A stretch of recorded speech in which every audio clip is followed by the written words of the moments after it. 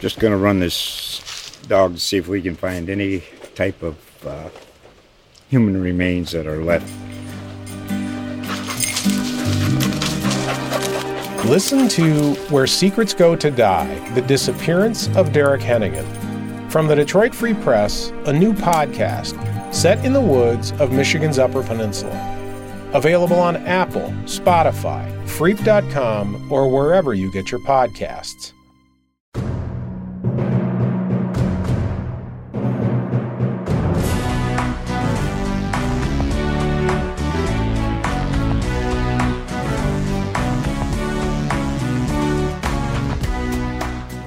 Hello, and welcome to Spartan Speak, a podcast from the Lansing State Journal and Detroit Free Press focused on Michigan State sports. I'm Phil Friend, your host and sports writer for LSJ, and joining me as always this week is the sports columnist from the Lansing State Journal, Graham Couch, and the Detroit Free Press Michigan State beat writer, Chris Solari. Graham, how are you doing on this beautiful Thursday morning? I'm fantastic. It's hoop season officially. Football puts out its schedule. It sits down. Like, I'm somebody who loves when the seasons transition from one to another and you can finally put one away. We're not going to do that on this podcast. We got lots of football to get to, but I love when it sort of officially becomes college basketball season. I love the routine of January. I love the random travel to places like Madison and Champaign for hoops games. This is my favorite month of the year, which is really weird, I know. Chris, how you doing? Well, Graham likes cold weather, so that's probably part of it. I would prefer those trips in September and October, personally. No offense to you, Graham, but Madison and Iowa City. Iowa City always seems to be the coldest place in the world. Even with Minnesota on that docket, it seems like Iowa City always ends up being even colder. It definitely is on that trip for whatever reason, yeah. Yeah, I had a chance to go to the national championship game on Monday between Georgia and Alabama, and Georgia and Alabama fans really got a bit of a rude awakening from the cruel Indianapolis weather, as it was in the teens that night. And even me, Midwestern born, Midwestern raised, I was freezing my keister off walking around downtown that night before we went to the game. That should have been played outside. Oh, Sorry, play that game outside, boys. Let's see what SEC teams can do above the Mason-Dixon line after September. Yeah, let's move that to the Butler Bowl. Let's see, or Purdue, or Muncie, or Bloomington. Yeah, lovely stadium at Butler too. I was able to catch that in a gigantic downpour when we were there for basketball. It was it's a great fascinating, spot. Nice little bowl there. Yeah, yep. I'd like to see that premium ticket. Look, only Caesar Sportsbook bettors will be able to get premium seating, Chris, as we learned this morning. Ooh, that's a solid tease right there. Thank you, and we will get into that later in the podcast. But for now, let's talk about Michigan State basketball, who are coming off the heels of a pretty nice win over Minnesota. Well, Graham might not say pretty nice if you read his three quick takes column on Wednesday night. But the Spartans, a game where they led against Minnesota, a game they led by 10 in the first half, lost that lead, and then were able to come back and win at 71-69 on a last-second bucket by Joey Hauser off a feed from A.J. Hoggard. Two guys who run hot and cold with both Izzo's post-game comments and with fans as well. But we'll start with you, Graham. While it might not have been pretty, Michigan State gets the win and kind of maintain the pace that they've been going here. And this still looks like a team that's going to be, top 10 and, still on track for some special things here, maybe when the season gets close to the NCAA tournament. Maybe.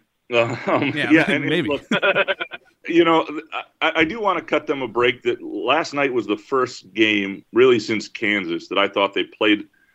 They played games where they haven't played as well, but they played a team that played with more purpose and more physicality and just executed better. And Minnesota was a better team for good swaths of that game last night. And I thought Minnesota played really well. A lot of what happened last night is a credit to them. You get beat a certain way at home, and you come back a few weeks later and you do some things differently. It's what Ben Johnson's doing there, and that was a really promising thing for them. However, I think there are a couple concerns. One, that Michigan State can look like a top 10 team sometime, be in the conversation in the Big Ten. And again, they haven't played anybody real yet in the Big Ten. I mean, that's going to hit in a week or so here with Madison and Champaign back to back. But then they can also look like a team that you're just like, how is this team 14-2? I think the concerns that come out of last night are twofold. They played the last 10 minutes without Marcus Bingham Jr.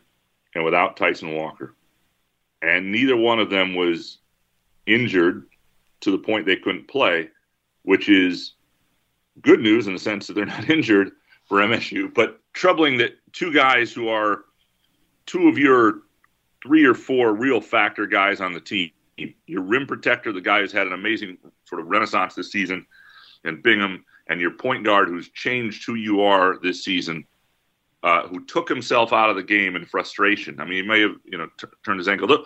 Those two things are things to watch. And Walker is an interesting kid. Walker becomes a fascinating guy. We've seen this with Bingham before, and that's a bad step back. They need him to have another surge. For a while, he was just better every night he played.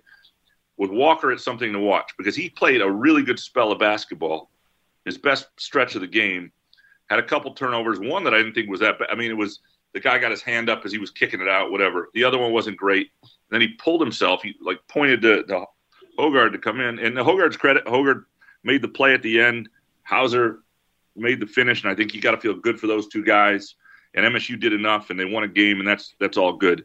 But I think the storylines surrounding the win are as big as the win itself. Yeah, and you got to remember this is a team that was up at one point 10 in Michigan State when those guys were in.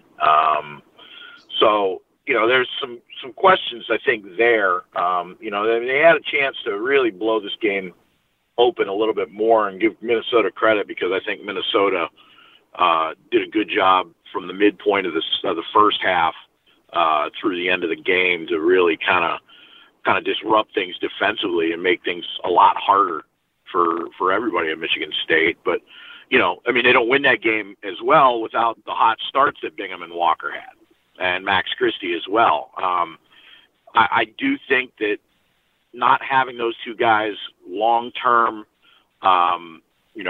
in this game, I think there's bigger benefits to having the group that they had out there to know that they could play small with Hauser and Hall for long periods of time if they need to. They don't have to necessarily rely on Bingham, who had 4 blocks in the game, to be that rim protector. They can defend a little better.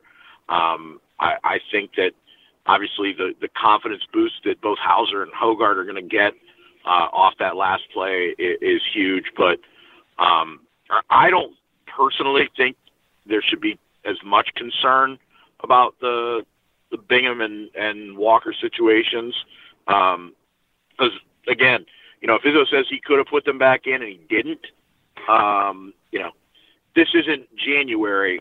Those guys will be back in the game. I don't think there's any question about that. And I do think that, hey, they're 14-2 now. They're undefeated in the Big Ten. And like you said, with that tough stretch coming up, there's something to be said about, 1, the confidence factor, but 2, being able to win a close game in Big Ten play. And, that's going to bode well for them in that stretch, to be able to know that they can win a tough game even without all their bullets. Yeah, and to your point on Walker and Bingham, whether they would have brought them back in, I do think you're right. If this is March Madness, he might have. Bingham there were certain things they were struggling with, but he was still, the problem with the Bingham scenario to me for him is Izzo said it was ball screens and the way they had to play ball screens, which was the reason they, went to that change. But when Bingham's been at his best this year so far, he is dictating the matchups. He's the problem. It's not, he's beyond this. Well, he didn't fit this matchup. Bingham is the matchup. He's been a force at times like that. That he's got to get back to being that guy. And he was a little bit on the glass. He affected some shots. He still does that pretty well. He had a couple buckets inside. Izzo said he got pushed out a little bit. He wasn't great on the glass, which was certainly an issue. So that was interesting. And with Walker, I think you're right on that. I think Izzo was saying to Walker, and he went over and talked to him at one point. And it was, but you take yourself out, I'm going to go with the other guy, And I do wonder if this was a Sweet 16 game, if he would have said, well, let's see what he had. He was playing really well for a stretch there before it happened. But I think that was – and go ahead. What was really strange to me in that whole scenario with Walker, right? So this is a quote from Izzo after Some of these things, when you go from a different level, it's not as easy as everyone thinks. I think sometimes physically, sometimes mentally, and sometimes size, and sometimes different things. I didn't think he let that get to him. So, first of all, I mean, Walker's played against bigger guards, and Minnesota's got a lot of bigger guards than him, and I think that's part of that. But it was only a few minutes earlier that he was staring down Minnesota after draining that three with a look of confidence and swagger that he hasn't had this year. I mean, they were daring him to shoot. He hit back-to-back shots before those turnovers. So, it was just a really weird scenario, going from where he was at height-wise in terms of confidence after making those shots to those couple turnovers and then quickly going to the bench. So, I don't know. He's an interesting guy. To me, it was just really weird. He's an interesting guy because he's as introspective and he's as hard on himself as anybody I've ever seen. And he goes over to the bench after he screws up and he just lets into himself. It's like, whoa, man! That's an interesting personality, just sort of to watch as the season goes on, because they need to be able to count on him. And last night was the first time they kind of couldn't, and that was it's also like, I've been on the floor before in a pickup game where you're the one screwing it up and you're like, somebody come in for me. I'm horrible here. This is not that. This is Big Ten basketball, man. You gotta fight your way through it. And the thing about, as good as Hoggard was last night, and that final play was a great dish, and he's a guy who has all the confidence in the world, and he brings something to MSU, even if it's sometimes one speed and it's a little too burying the head and all that stuff. MSU will only be at its best this year when Tyson Walker is at his best. Like the difference between Tyson Walker's best and he's on the floor for MSU and anything else they can do is there's a gulf there. Like he needs, and so that's I think the concern. And so Northwestern then becomes a little interesting this weekend. That maybe was a less interesting game. Because they now have one game to try to get feeling good about those two guys again before they really absolutely need them. Maryland took up the double overtime, so, you're going to get a Northwestern team that might be a little depleted there from an energy standpoint coming into Breslin on Saturday afternoon with a quick turn. The other thing I wanted to bring up about the game that I thought was important, and this is on the positive note for MSU, is sort of what Max Christie is doing right now. And there's a couple things to look at here. One, he is not yet a guy – it was interesting because they put the ball in his hands in the final minute and he nearly turned it over. And he said after the game it wasn't nerves, but he did say that's a spot I haven't been in. I haven't been asked to do that at the Big Ten level. And, he coughed it up there. And so he's not there yet, and which goes to my point I've been saying all along, like how far this team goes is really up to his growth in certain ways. And now obviously the Walker and Bingham things are part of that. But this is what's interesting. In the last 4 games, and he was struggling to shoot the ball for a while. He's now 23 of 37 from the floor, and that includes that rough first half at Northwestern, and 11 for 17 from 3. So he's not overshooting still. I always say the more he shoots, the better. But he has found his shot. And so the question becomes how much more they can integrate a guy who's found his shot into the offense. And he was fatigued last night. They ran him, I think, like 32, 34 minutes. He played a lot. You could tell he made a couple errors and turnovers of fatigue and things. But that's a guy who you want shooting the ball right now, and that's a really good sign for MSU. Yeah, and I thought that, what also was interesting is not just that he had the ball in his hands in that last possession, but there were a number of possessions down the stretch where he was bringing the ball up, almost kind of what they did with Aaron Henry last year, which is a little bit different, and that's, whether that was Tom Izzo trying to say, we're going to need you at some point to do this, and we want you to get accustomed to that. I'm not certain because obviously, and maybe it was to take some of the pressure off Hoggard at that point, who had played 10 minutes, almost final 10 minutes plus, to give him a little breather on the ball pressure. But I also thought for the first half, and we talked about this during the game, it was like Malik Hall wasn't part of their game plan. And Malik Hall had a tremendous game at Minneapolis against the Gophers in that one and was hitting I think he went like 5 of 7 or something along those lines, where he was just hitting every shot, and they just weren't going to him. I don't think he had either taken a shot or he'd only taken one shot up until he came in the game with about 16 and a half minutes left in the second half, and then he started playing with his hair on fire. He hits a couple shots. I think he had 6 of his 7 rebounds and all 7 of his points after that point. He was an integral part of that. And they've got to find a way to keep Malik Hall as a primary focus in some way, shape, or form when he's on the court, because he's been a pretty consistent shooter. I mean, he finished 3 of 4. So when he has the ball, and particularly in the mid-range, I think he's got some confidence. I think he's still hitting at a ridiculous clip when he does shoot from outside, too. So, they got to find a way to get him more touches and more involved in the offense. He's a guy that, especially against certain matchups, and Minnesota was one of those matchups. He had a really good game the first time, 6 for 9, 15 points. I think they played him a little bit differently early. Like they gave him space to operate more so than this time. But you saw the 3. Like, you're right. I still don't trust his 3-point shot, but he's making all of them. And you want to ride that stuff. And I think it's also up to Malik Hall, though. He has to make himself a factor earlier in games and in every game, because they're a different team when he's playing well. Let's talk a little bit about Hauser, too, because I think that, we talk about all this, but Hauser was the one at the end of the game getting mobbed. And he went 4 of 5 in the game. He thought he could shoot better. The only shot he missed was the only shot he took from beyond the arc, too. And I mean, from a guy that, whose chops are from beyond the arc, he hasn't really been shooting a lot and hasn't been shooting all that well from deep.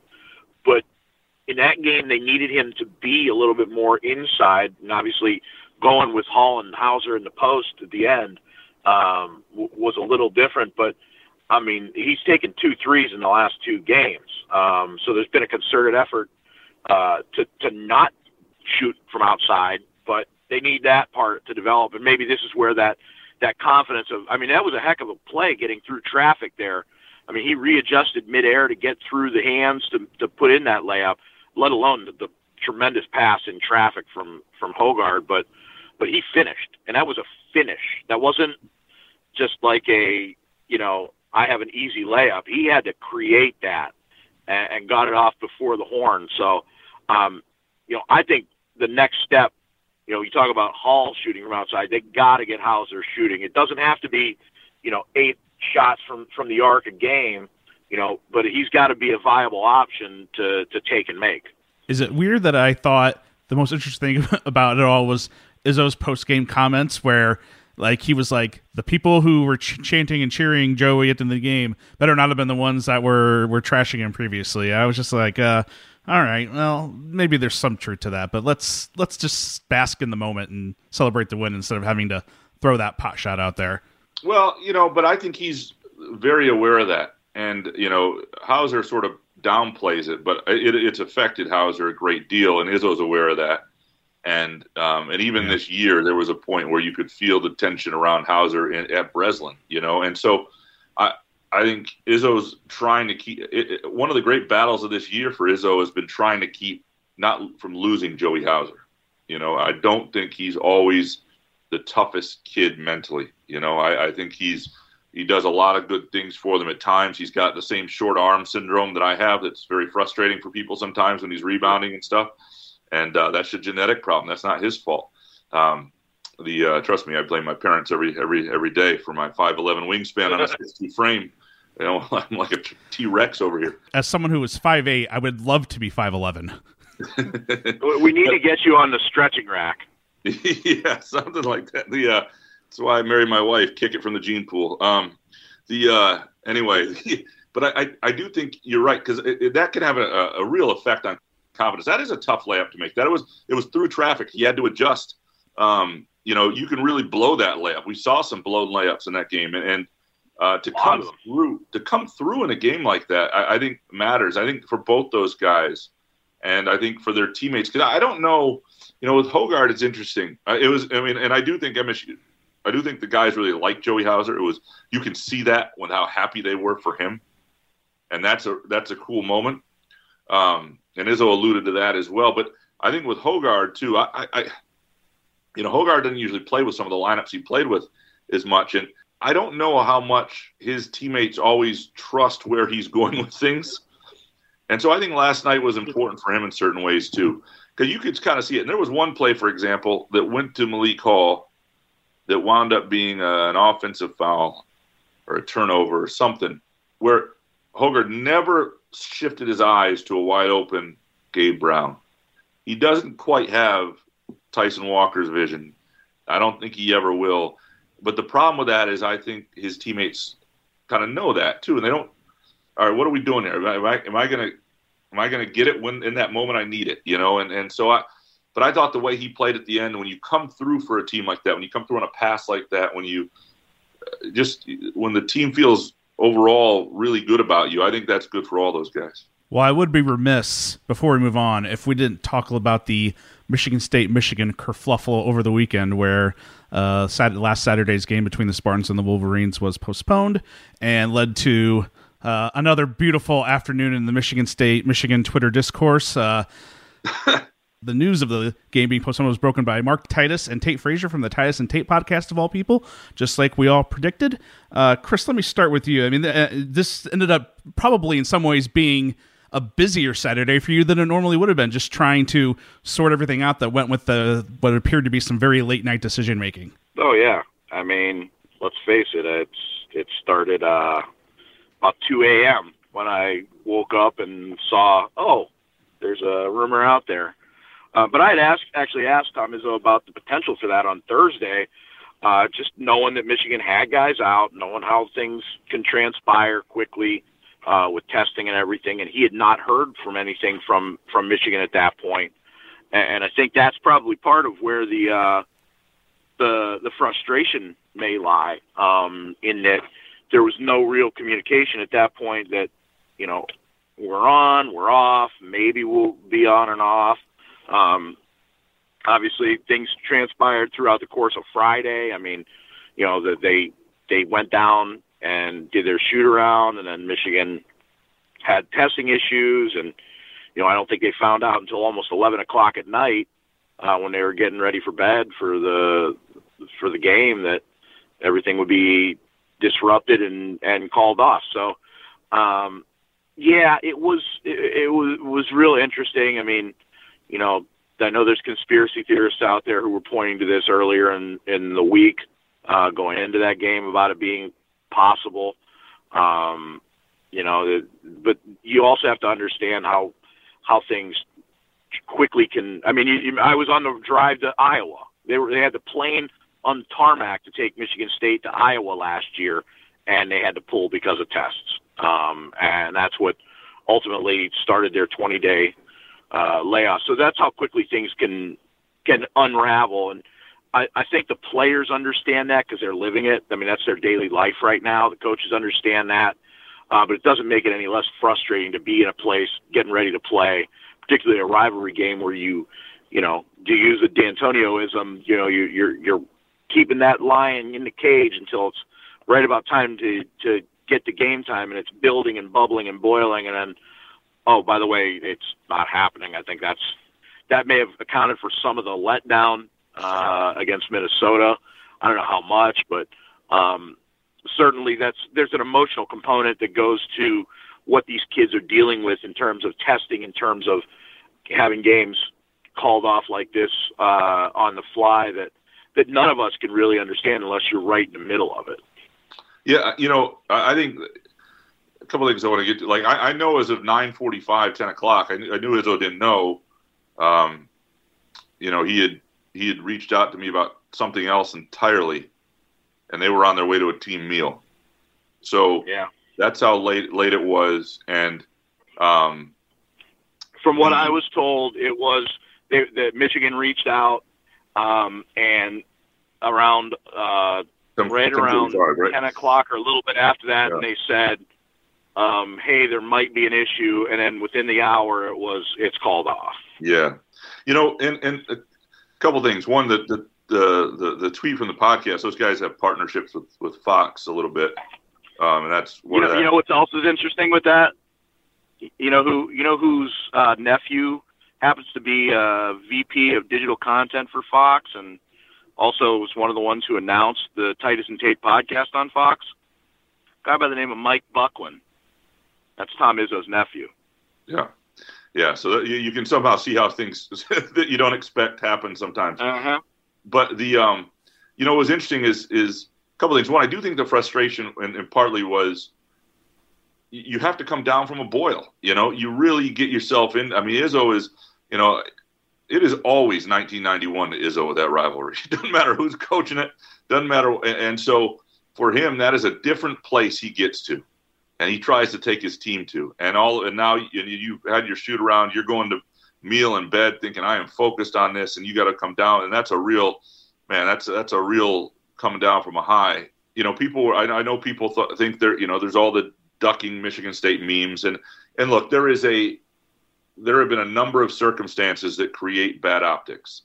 And it goes back to the Ohio State football game for Michigan last year, where I don't even know if Jim Harbaugh's the coach this year if that game gets played, because that would have been 147-0, and that might have been horrible. Yeah, that and the Western Michigan hockey series. No doubt, and then yes, that was bad this year. And then you get a situation where a year ago, Michigan, and I didn't have a problem with this. Michigan, I thought, did what was safe and right for their players, but they kind of slow played coming back at their own pace, and then won the Big Ten by percentage points. But the important caveat to that was there were no cases disclosed within their men's basketball program a year ago. That was an athletic department shutdown. That's kind of the difference, I think, between these, is that this was a case situation.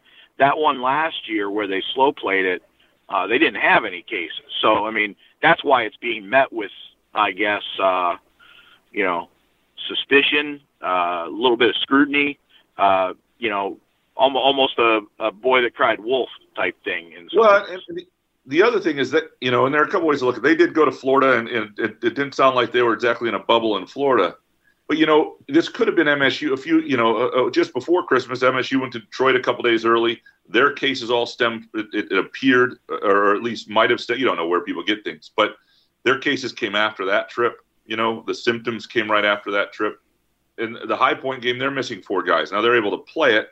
But you know what I mean? Like, this isn't really anybody's fault. And to be honest, one of the things I was trying to tell Michigan State fans is MSU doesn't need this game. This game, this only hurts MSU if they make this game up and squeeze it in, and Michigan's playing a lot better, and it forces Michigan State to play 3 games in 5 days, and they're tired on that extra game. They lose another game because of it. If I'm MSU, and I know they may not have full control out of this, I'm being real careful to what I agree to play a makeup game, because. And if it fits neatly, and the only place it would be like if Maryland called off their game next week against Michigan, next Tuesday would give them 2 days on each side of a game, is the only 5-day break window the rest of the way for Michigan State, where you would have 2 days on each side of a game. And look, I understand in the Big Ten tournament, NCAA tournament, and even back in the 80s and early 90s when the games were on Raycom, that they would play a Thursday, Saturday. It's not like you need a million days to recover. But you're doing something that you were ready for the game. You don't need the game if you're MSU. You got plenty of other opportunities. Your resume is decent. You've got Michigan still coming to your place. I'd say that suffices. Michigan, on the other hand, if they're going to be an NCAA tournament team, they need wins like Michigan State against teams like Michigan State, and Michigan State at home is an opportunity for that. Vegas had them as a 1-point favorite. I think Vegas was wrong, but they had them as a 1-point favorite. And I don't think this helped Michigan as much as obviously if they're missing a number of guys and didn't have a competitive team on that particular day, it might have gotten ugly. But you also don't want that. If you're the Big Ten, if you're Michigan State, you don't want to get to a place where I know you can play with 7 guys and 1 coach. But if we're talking about competitive fairness, and I know at Michigan and Ohio State where they have 8 home games on the football schedule, that's not really a big concern sometimes. But we're talking about competitive fairness, you don't want to beat up on teams that you would have destroyed otherwise. You don't want teams to play those games. If you're Michigan State, you don't want to get to a point where you're missing 4 guys again, and say they're all scholarship dudes, and you're playing, and I just think that, I think this is the right move. We have to accept this is a weird year. We have to accept that there aren't going to be 20 games played on everybody's schedule, that the championship's going to be decided by percentage again. And And that's okay. Let's make this year as normal as possible, but don't mess it up. Don't make it worse by trying to cram games in. We don't know if Michigan's game against Illinois is on yet still, do we? We don't. I mean, the last I heard that they have every intention of playing, but it doesn't mean that they're going to. So Michigan's in a different spot too. Like Michigan's not benefiting from, like a year ago they were playing for a Big Ten title. That's not happening this year. This year they're playing to get into the NCAA tournament. And for that they need some quality wins at some point, and that's so this doesn't help them like it might have if you were playing for a title. Kind of the spot where Michigan State was in last year when they played Absolutely. Michigan in those two games. One more basketball note here. Since we last recorded, Michigan State landed its first 2023 commit with the commitment of point guard Jeremy Fears, 6'1", 165 from La Lumiere in Indiana. He's originally from Joliet, Illinois, and in the 24/7 Sports Composite Rankings, he is ranked 27th nationally, number 7 point guard, and the number 1 player in Indiana. Graham, you wrote what I thought was a pretty nice column about Fears and what this meant for Michigan State recruiting, and it feels like this is a guy Spartan fans should be excited about. Yeah, I mean, I remember his dad as a freshman. Wasn't that long ago? I thought I was still young in 2005 at Ohio, taking the Bobcats to the NCAA tournament, and Dad was a fiercely talented player who bounced around after a couple of years at Iowa. But yeah, and it's interesting because Illinois kid, Chicago area kid, where Izzo has not had a lot of success. I know he's at La Lumiere right now, where Jaren Jackson Jr. was, but that was a COVID thing. That was, from what I understand, he may wind back up at, who knows? It's possible he winds up back at Joliet next year. And so getting another kid out of that area, a kid who really seemed to like Izzo and what he stands for and how he coaches, and you want those kids. And the other thing I thought was really significant is, they didn't have a point guard who was, despite what Foster Loyer is doing at Davidson, tearing up the country here. They did not have a point guard ready to lead that offense last year, and it nearly cost them the NCAA tournament streak. And Izzo has very much made it a point that he's never again going to get caught without a point guard. Just never. He's loaded up on ball handlers because you got Akins, the guy who could play point if you need him to. Yep. You're bringing in Holloman from Minneapolis. So there's a lot of ball handlers coming in that, that's kind of the way of the game right now. You need more guys that can handle the rock. Even looking at this team right now, when they get out in transition, they're comfortable with Hall and Hauser bringing the ball up. So you need guys that can push it. No doubt. And this kid, Holloman comes in next year as a true point. Fears, I think, can play on and off the ball a little bit. He can score. I mean, he's another top 30 kid that I think is important for you need talent in recruiting, and top 30 kids aren't, and I just think they set themselves up nicely beyond this, because the other thing is I look at this group right now perhaps as a 2-year sort of iteration, right there. And I think, and Fears doesn't really fit that. He's beyond that. He's sort of the next group leading that. And I think that's, I think it's a big get at that position out of that higher recruit out of that area of, out of that general Chicagoland area. I think is good for Izzo. One of the other things that I was thinking about here, just kind of off the map a little bit, but back to Joey Hauser, how much eligibility is he going to have left? Because remember, he had that half year at Marquette where he got the red shirt that was hurt and could possibly get that back. So, I mean, there's still a couple years they could possibly play with Joey Hauser. Well, and same with Bingham and Brown. And I think COVID year. I think you're going to wind up with Bingham next year. I think they need him to come back, or they're going to have to find a big man. But and I don't think Brown is this might be Brown's moment in college basketball. But I think also you sort of see where the NBA sees him, and if it's a late second round guy, it may make sense for him. And you could wind up now. I'm also a big believer that you can't just run it back. You can't run it back with the same dudes. We saw it with Wisconsin. It doesn't matter. It's not just about talent. It's about you need some change. You need something that's new, something that's interesting. And they add a couple new pieces, and Jackson Kohler and Trey Holloman. But that would be interesting if they just sort of ran it back. Whether that would make them better next year. But I do think to put a bow on the Fears thing. Excellent player, kid. A lot of people wanted, could have gone anywhere, and one of the things that I think people were worried about when Juwan Howard came around and had been worried about throughout times is, where Michigan State's recruiting, would they continue? And I think what's happened since 2016 is proof that as long as this staff and Izzo is around, they're going to be fine in that area. And what's important about this is Michigan is kind of dried up as a state right now. There's not a lot of top kids in state, and going out of state to get these guys is important too. All right, well, let's switch gears to football, but we are going to stay in the recruiting realm as also since we've last recorded, the Spartan football team landed a 4-star receiver in Jeremy Bernard from Nevada. I believe he was teammates with Caton Hauser at Bishop Gorman. Is that correct? Do I have the high school correct, guys? No, it was at Liberty High before Hauser. Yeah, Hauser went to St. John Bosco in California for his last 2 years. They were teammates, I believe, they've known each other since they were, 10, 11 years old. And so I'm sure we'll have plenty of time to cover all of their past dalliances and all that storyline. But I do think that, you obviously see that pre-existing connection can sometimes pay benefits. I'm very excited for 4 more years of that being talking points on MSU Twitter and on various news telecasts. But as I said, Bernard is a is a 4-star guy, number 33 receiver nationally. And it just seems like this is I believe the third 4-star guy in the 2022 class for the Spartans, and I think that is more than they had, and the more 4-star guys than they had in the previous 3 or 4 classes combined. So, Chris, it feels like once again, Tucker has another area where Tucker's got things going in the right direction in recruiting. Yeah, and it's also important because he's enrolled and on campus, along with Hauser and a couple of the other freshmen right now.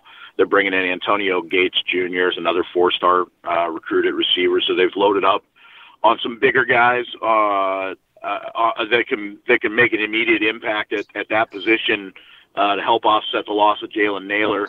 Obviously, bringing back Jaden Reed is huge, but I think that Bernard. What's interesting about that is he was committed to Washington. They had their coaching change there, and what's interesting is that he went from. It's pretty clear that Washington didn't fit him at that point, but Washington's new coach is Kalen DeBoer, who had been the OC at Indiana when they had that great year a couple years ago, and then went and got a job at Fresno State, and he's an offensive mind that's on the rise. So I think that, that tells you kind of, I think, what the thought is for offensive players right now to go and play for Jay Johnson's offense, because, they like what they're seeing. They like what Michigan State did this year. And, you're able to build up those skilled players and score points. That's how you win football games these days. And Bernard seems like he's one of those kind of guys that's got that electric playmaking ability. I think Gates is going to be Gates. You look at what he's done; he could possibly be a day one starter. So I think they're loaded up at receiver, and they've obviously got quarterbacks for the next few years. Now they got to be able to find those running backs. Whether Jalen Berger is it or not for the transfer portal, they'll find out because he's enrolled as well as a transfer. So. It's going to be a big spring for finding some of those pieces on the offense. Yeah, and Phil, did you said 6 4-stars, right? I think I said 3. Did I? Is it 6 4-stars in this class? 6 4-stars. It's 6 4-stars. Okay, which is the most. It's the most since. I misspoke. It's the most. You go back to 2009 is the closest. The last time they were like this, and those rankings I don't even think were quite like that when they committed. And that group obviously became the nucleus of the 10 championship, the 13 Rose Bowl, and some of those big teams that really laid the foundation. And you could argue 2010 when they had the 5-star in there with 5 4-stars is or 4 4-stars and a 5-star is there too. But either way, this is up there with, other than 2016, the disaster that was, and I think we have to sort of put that out of things. This is up there with the best recruiting classes ever at Michigan State. Already in year 2 of Mel Tucker, and they certainly at receiver have become an interesting team. And I think Jay Johnson, I've had conversations with Alan Haller about this. He thinks Jay Johnson's worth the money. Jay Johnson is worth keeping around. Now, at some point, he's going to get a head coaching shot, and at that point, you lose him. That's okay. You want a tree. You want guys who go on, but much like Narduzzi, and I'm not saying you're going to get him, Jay Johnson, for 7 years or whatever, but you'd like to get some winning in and some real impact winning before you lose a guy, and so. But I do think it's a recruiting tool right now, what they're doing on offense. Interesting, and I think Jeremy Bernard is the latest. Now, you never know with a 4-star receiver, right? Cam Chambers is a 4-star kid, and that didn't wind up being a 4-star player. But, injuries, I'll contest that injuries caused that. Possibly. But also, you recruit enough of these guys, some of them do absolutely hit. I mean, stars are stars for a reason. Alabama's not winning with 2 stars, right? And Antonio Gates Jr., I agree with Chris on that. I think the Jalen Berger point he made is a really good one. And I think the timing of all the transfer running back from Wisconsin, the timing of all this will be interesting. That he's on campus. Like, in this transfer portal world, there are going to be layers and levels of recruiting. Mel Tucker has talked about you can add guys. You're going to be adding guys all the way up till June maybe. They're going to know this spring whether they think they have it at running back. And if they don't, they may not be done adding at running back in the transfer portal. And I think the 4 guys who are the mainstays this spring will get their shot to prove that either collectively or one of them breaking out is more than suffices, and that's and that may be the case, but there will be some interesting things this spring. And I think the spring absolutely helped Kenneth Walker because remember, a lot of people thought that because he was coming from Wake Forest and because Harold Joyner was coming from Auburn, that maybe Joyner would be the guy. The difference was the spring, I think, in a lot of ways. He got acclimated to it. He knew what he had in front of him, and the coaching staff knew what they had in him, whereas Joyner didn't get there until after spring into the summer. So I think that's kind of a pivotal thing. And I think that because of the transfer of Berger, and if there's going to be any other potential transfers coming in after that, we could possibly see more movement in that running back room. I don't think that Michigan State's done in the portal, and I don't think that guys are done leaving. Usually we'll see that after spring ball. I think that's just the natural ebb and flow of things right now in the college football world. That was the natural ebb and flow for years and years and years. It's going to be a little slower now because guys want to get into their new spot with the immediate eligibility and everything to make an impact. That's why I think you've seen so many guys go into the portal after the December signing period to get to their next stop. So you may see a slower trickle, but I still think you'll see guys moving on both directions. All right, well, let's stick with the MSU roster here. 9 days ago, about 2 hours or maybe an hour after we posted our last Spartan Speak on January 4th, Jayden Reed officially announced that he was coming back to Michigan State. Obviously, he's the Spartans' #1 receiver and will provide a big boost for Michigan State's offense and specifically quarterback Peyton Thorne. Graham, your reactions to him coming back? Well, it's a 5-star. That adds to the class, right? I mean, it's a seasoned 5-star dude. It would arguably make – I mean, I'm not saying other teams haven't had guys come back that make a difference, but this is a and I think the trickle down is immense. Number one, it gives, Peyton Thorne, from an MSU perspective, gives him a go-to target and all that stuff. But I think I think they would have been okay at receiver, and I think they've got a lot of intriguing young pass catchers, including a guy like Trey Mosley, who might have been okay moving up into a featured role. Who knows? But it takes a lot of pressure off a lot of guys to take their next step without having to be the guy that defenses are focusing on. And I think for even guys like Malik Carr and Keon Coleman, who we've seen some flashes from, and obviously Mosley and any freshman who step into that role. And it's a good young receivers core, but now they've got their dude. And the question I have for Reed is, can he – like I wondered with him, and the reason I'm a little surprised he's coming back is much like Xavier Tillman when he had that amazing finish with those 4 games and he had a great junior year. That was sort of his moment in college basketball. He wasn't going to do anything else at the college basketball level. And you watch the way Jayden Reed has a feel for it, the way both his touchdowns in the bowl game, the way he goes up and gets it, what else can he do at the college level to improve his stock? Is he always going to be a guy who's a 4th-round pick, which is what one scout had him, graded as, and that's okay. The Lions' top rookie, 4th-round pick, and I watched him, and I remember watching the draft film on him and thinking, that guy's going to be good. And he was. And I think Reed will play in the next level, and you can get there from the 4th round. So I was a little surprised. But to move up, and I covered a guy, and those can drink to play this drinking game, named Greg Jennings at Western Michigan right away. And Man, almost an hour. College football. And he was a guy coming into a senior year, could have gone pro. Thought he was going to have to make it as a return man initially. Would have been a draft pick. Led the nation in receiving, had 98 catches, even with a freshman quarterback. Dominated the college game against some good teams. They played Virginia in the top 25 and other teams that year. And then became a second-round pick and a really good receiver for Brett Favre. His NFL career took a different trajectory because of that senior year that got him in round 2. And so the question for a guy like Jayden Reed is, can he dominate the game at a different level at the college game? Can he separate a little better?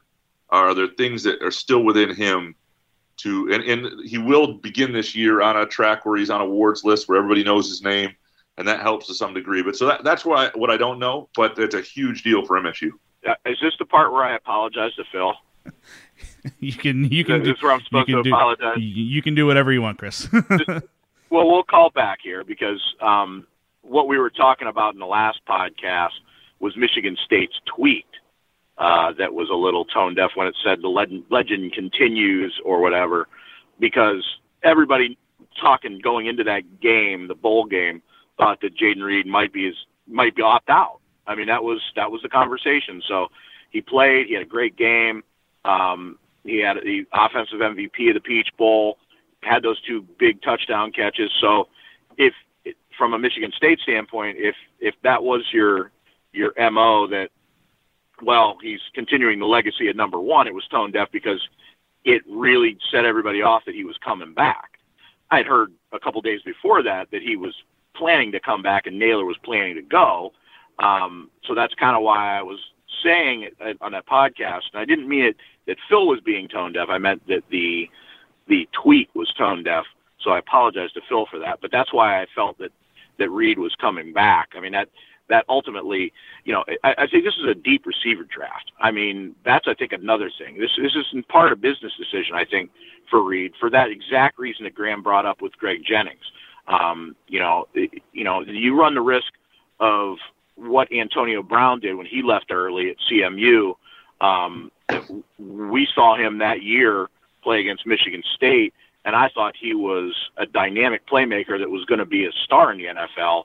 He came out a year early, ends up a 6th-round pick, and we know how his career went since, and it was a fantastic career, and it's been a fantastic career with plenty of issues with personality, I think, that have come along with it that we've seen recently. But I think from Jayden Reed's standpoint, he doesn't have those issues. He's a solid character kid that I think is, I think if he has a year where he proves himself, just like Jennings did, that he could bump himself up a couple rounds and a lot of money and, make himself a higher pick. I think that's a good thing. I think playing another year with Peyton Thorne comes into play. I said that last week. These guys do have a special bond that goes back a long way. And we can kind of joke about it, because it does get to be an overwrought story, but it is part of their story. It's a big part of their story. I mean, there's a reason that Jayden Reed ended up at Michigan State, and it was because of Peyton Thorne when he transferred from Western Michigan. And the reason that Thorne was going to go to Western Michigan was to play with Reed. So another year of that cannot hurt Michigan State's offense, and it can only help both of those guys. Well, I will say, Chris, apology accepted, and not a big deal in the grand scheme of life. Sometimes we were passionate, we get talking about things, and either we misspeak or things get misconstrued one way or the other. So all good. Phil, you are not tone deaf. I can tell you that. You have to listen to our voices. So I mean, it might disrupt your tone a little bit, but that's our fault. That's not yours. Well, thank you very much. I appreciate that. But on that note, let's move on to some other stuff. I know everyone loves football schedules, so we might as well spend some time here and talk about Michigan State's 2022 football schedule, which was just announced on Wednesday.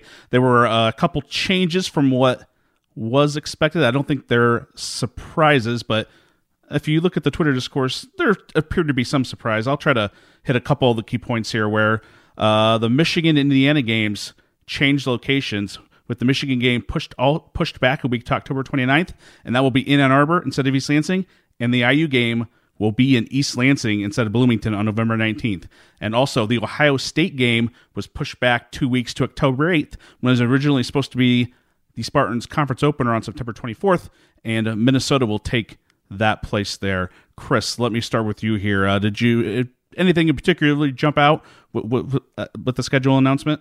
Well, the Michigan and Indiana games we knew were going to be shifted in locations. I mean, we knew that back in October. We just didn't know a date. So I think the one thing that really jumps now is that both Michigan and Michigan State go into that game on bye weeks, where I believe Michigan would have had a game, I think, Wisconsin the week before under the old schedule. So that puts it as another 2-week buildup of hype like this year, which was a joy, I'm sure, for fans to have some trash talk and all that comes with it. Not exactly a fun week to be an observer of it, because it can be toxic and vitriolic. But I think the Ohio State game moving is going to be interesting, because now you don't open with Ohio State to begin the Big Ten season. That goes now to Minnesota at home. Moving the Penn State game to the last game of the year is, I think that's going to end up going back to the way it was, because, I think that the league wants to have those end of season rivalry games like that. And, credit George Perlis and Joe Paterno for having foresight when Penn State joined the Big Ten to try and make that happen. People felt it was forced, but over the years it developed into something. And, I think these two land-grant schools who share, similar recruiting bases and some things over the years with James Franklin and Mark D'Antonio that elevated the intensity of that rivalry, I think, make that a good game for Michigan State at the end of the year. I love the Penn State game at the end of the year. I think that's and I love what it. I just think that, and it gives some oomph to the final game. When it was Rutgers, it's such a petering out of the season when it's Rutgers or Maryland on that weekend. It just, no offense to Rutgers and Maryland. Well, actually, offense. I mean, you guys haven't done anything to warrant any enthusiasm about your programs, but be better, guys. Yeah. But yeah, I think the schedule sets up well. I thought the Ohio State game being moved date wise was the Big Ten did MSU a favor there in a sense, because that coming off that Washington trip was, you don't want to have to play the Buckeyes after a long road trip right away. The bye week before Michigan I thought was fine. I had no problem with the game shift. I know that some people were upset that they played twice in a row at Michigan, but one was the COVID year when there were no fans, and it wasn't really a home game. And then the other thing is that the MSU athletic department would prefer Michigan and Ohio State be opposite years for budgeting purposes, because those are big boom weekends for them. So exactly, this is what MSU wants, and the last time anyway that these teams really had a true 2 home games in a row was Michigan State in 2013-14. But now I understand people are going to say, well, for like 50 years, I get it. The rivalry was born out of unfairness, and Michigan's smug not wanting Michigan State in the Big Ten. I get that. We can go back to other generations, but let's live in the present here. The most interesting thing about this schedule to me, and I was curious where the Ohio State game was going to move, is that the Ohio State game is still early. And why that matters is that's a totally different dynamic than this year, where you had this crescendo for 8 weeks that led into the Michigan game, where there were some solid opponents, but nothing like the Buckeyes. And if the Buckeyes are your measuring stick, if that's your judgment day, and it comes early, there are good components to that. Michigan State was not healthy enough to be at all competitive by the time they played Ohio State. I'm not sure they would have been, but Ohio State wasn't that great early on. If Michigan State had played them this year in September, totally different. October, even early October, totally different game when Ohio State wasn't playing as well and Michigan State was playing better. But we saw in 2019 when an MSU team that truly measured itself against how it would do against Michigan State and thought it could compete and did really for a quarter and a half in Columbus, as well as anybody did all year against that team. When that went south, the next week they had the no-show against Wisconsin and got hammered, and the season just went sideways from there. And so Mel Tucker has done a great job of, the keep chopping mentality, getting kids to buy into the next thing.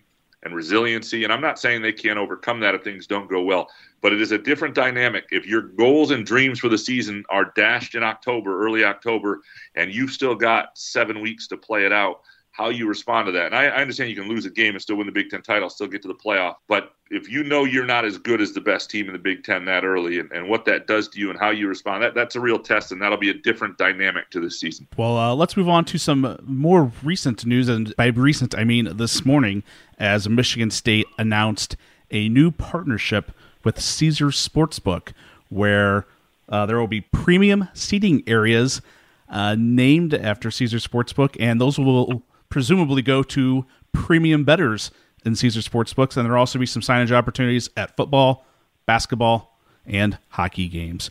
Do we think there will be a second gambling sportsbook to kind of jump in the fray here, like Michigan State has with the two mortgage companies just handing money over fist to the Spartan program? Oh, I don't know. I mean, this is pretty revolutionary. I mean, they had a deal with Caesars and LSU back in September. That was Caesars first. William Hill had a couple deals, and that's been absorbed since by Caesars Sportsbook. Not to be confused with Little Caesars, mind you. This is Caesars out in Vegas. William Hill had UNLV and Reno back in 2020 that got a deal, so they absorbed that. And so this is kind of the wave of the future. This is Michigan State kind of getting in on a ground level.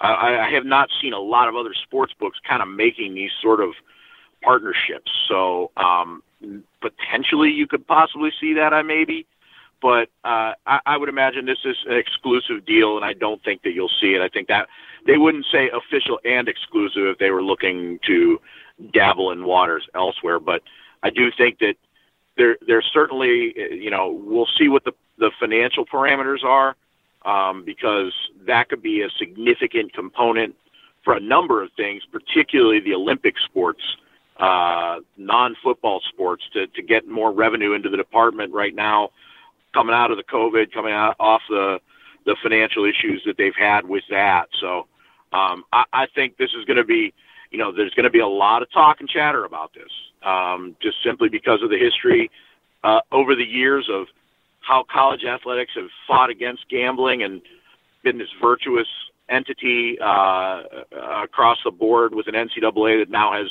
zero regulations and teeth to do anything. Yeah, I think this is a pretty forward-thinking and bold thing. I think a lot of schools will be here eventually. I don't think I think there's going to be exclusivity with it. I don't think you'll see that most places you've seen it's one partnership per sports book right now. But the also wise guys probably don't want to share. Mortgage company guys, who the hell really, who's scared of them? But it is interesting that we're here at this point. I think it was smart by Alan Haller to go down this road, because everybody's going to be there, and there is money to get right now, and Caesars is one of the biggest. And it will. I mean, look, sports gambling. Some people really don't like it. Some people don't like that we're all in on it and think it's to the detriment of society. And you can make that argument, and it might be. And there are people with addictive personalities who can't handle this stuff. But I would argue this: like I am somebody who thinks Facebook and Instagram and a lot of our social media and those components is probably worse for young people than cocaine. Right, in terms of what it does for their narcissism, for their need for likes, and I think it's awful what it does, and we use it in newspaper companies to push out our stories and everything. We're all part of this system. I do not think sports gambling sites are worse for young people or society than social media, than most social media. So I'm not gonna. If we're gonna get rid of gambling sites, I would be all for it. If that meant we were getting rid of Facebook and Twitter, and not Twitter. Well, Twitter's not healthy either. But look, it is what it is in terms of that stuff. That's my rant on those sort of sites. But I think the opportunities for MSU are great, and I think it's people have come a long way on this in a very short time. And I remember, we were talking before we did this podcast. I remember a former SID at Michigan State not loving a tweet I made about gambling in the press box. This is 7 years ago, about the point spread or whatever was happening in the Michigan State football game, and saying to him, that's fine, but part of your salary is paid for by this, because gambling is a big portion of what produces eyeballs and interest in college athletics, which creates the TV contracts, which creates the revenue. And you cannot run from that reality. We can like it, you can not like it. I'm somebody who likes it, right? I enjoy the conversation. I enjoy the discourse around it. I enjoy talking point spreads. I enjoy having action on the games. Not Michigan State games. You should never bet Michigan State games or the team you're covering. But I enjoy this world. And so I'm all for the intersection of it with college athletics. And I think the more it is transparent, this is not, the stuff that happened with Arizona State and Northwestern and all the point shaving. Toledo more locally. But that happens in the shadows. That doesn't happen with, these it's not like somebody from Caesars now. And because there's the ability, because you have a connection to Caesars, that there's going to be somebody from Caesars who approaches a player about this. That's not how this works. This is not going to lead to that. That stuff's still going to be, if it happens, part of the dark underbelly. That's not the stuff that's out front and center. Well, it's still the connotation of it that's there because of, the NYU scandal and everything. I mean, this has been going on forever, and it will continue to go on as long as sports betting is a thing, which it's going to be a thing regardless. I mean, all the way back to the Romans betting on the gladiators, right? I mean, that's part of the sport and entertainment of the competition. The question where it comes in is, are athletes being compromised to change their performance, to give inside info to these people that are creating these things? And I think what's changed is this now is become more legal. It's become legal in many more states. And I think that's where the difference is with some of these partnerships. I know that there's a component for education involved with this, and I would hope that Michigan State is at the forefront of that, of telling these athletes, stay away from the irreputable side of it, and, don't be shaving points and all of that. I mean, I know that athletes have a lot of those conversations at the college and pro level as it is. I mean, it's posted in MLB locker rooms. That's why the Pete Rose situation was such a big deal. But, to be ignorant to it and think that it doesn't exist and think that anything's going to change based on the past, I think is kind of foolish. This is, to me, something completely separate. And most of the, name, image, and likeness is gonna, I think, take away some of that threat. There's an opportunity to make money on the up and up for these guys, more so than there is, in the back alleys. And I don't think it happens very often. We don't have a conversation about,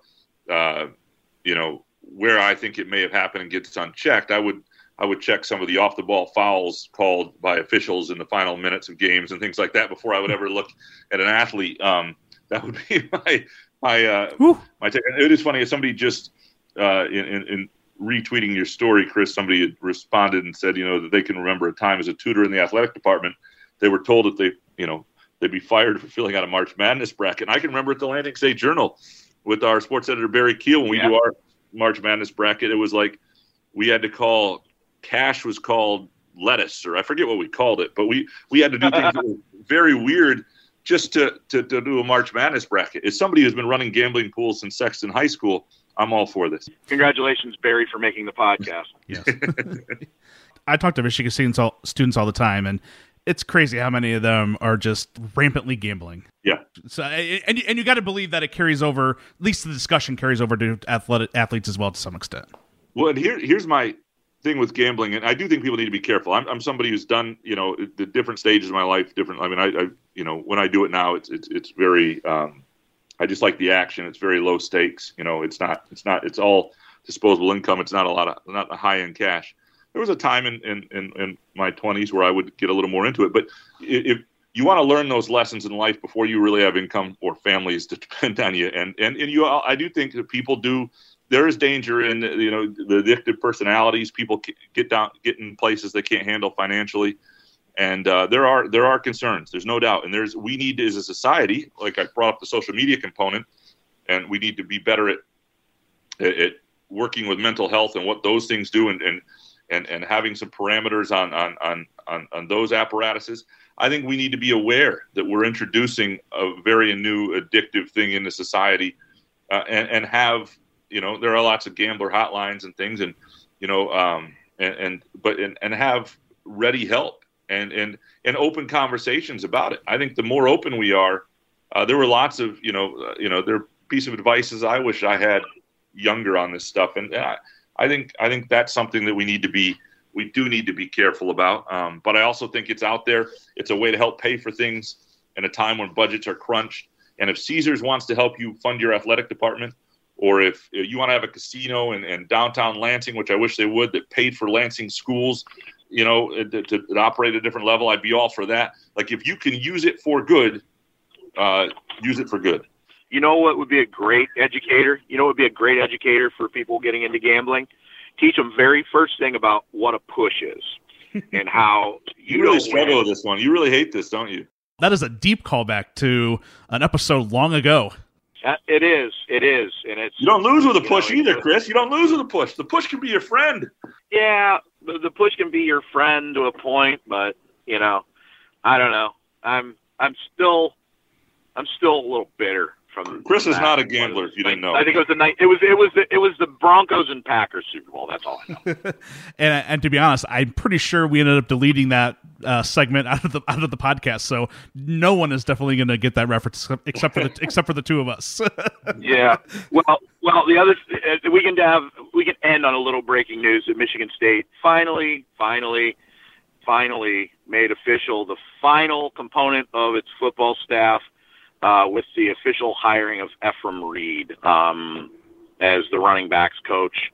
They just made that official, and we reported last night that the other position on the defensive side, which is a really interesting hire, I think, for Mel Tucker, is a pass rush specialist, a guy that's worked with a lot of NFL people. Reiner Saban reported it. Brandon Jordan confirmed that he'll be the DNs and pass rush specialists. So Tucker's staff for next year coming together and getting some name recognition in Brandon Jordan and a guy that's been in the program in Ephraim Reed. Graham, any final thoughts before we sign off?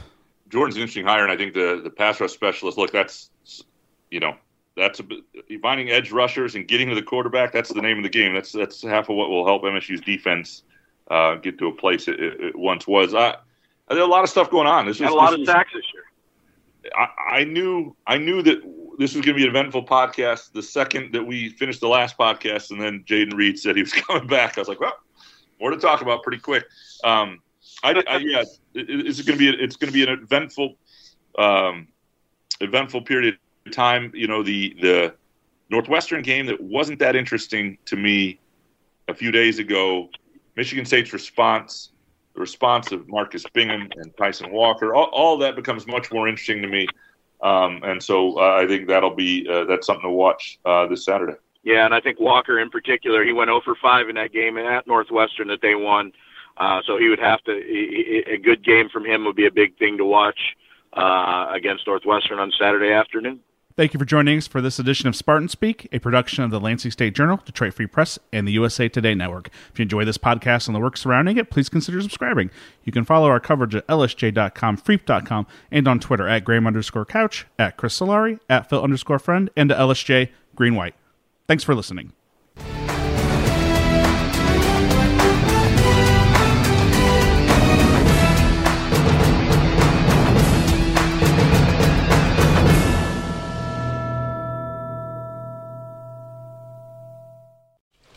Just going to run this dog to see if we can find any type of human remains that are left.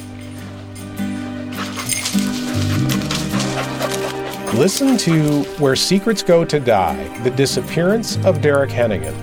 From the Detroit Free Press, a new podcast set in the woods of Michigan's Upper Peninsula. Available on Apple, Spotify, Freep.com, or wherever you get your podcasts.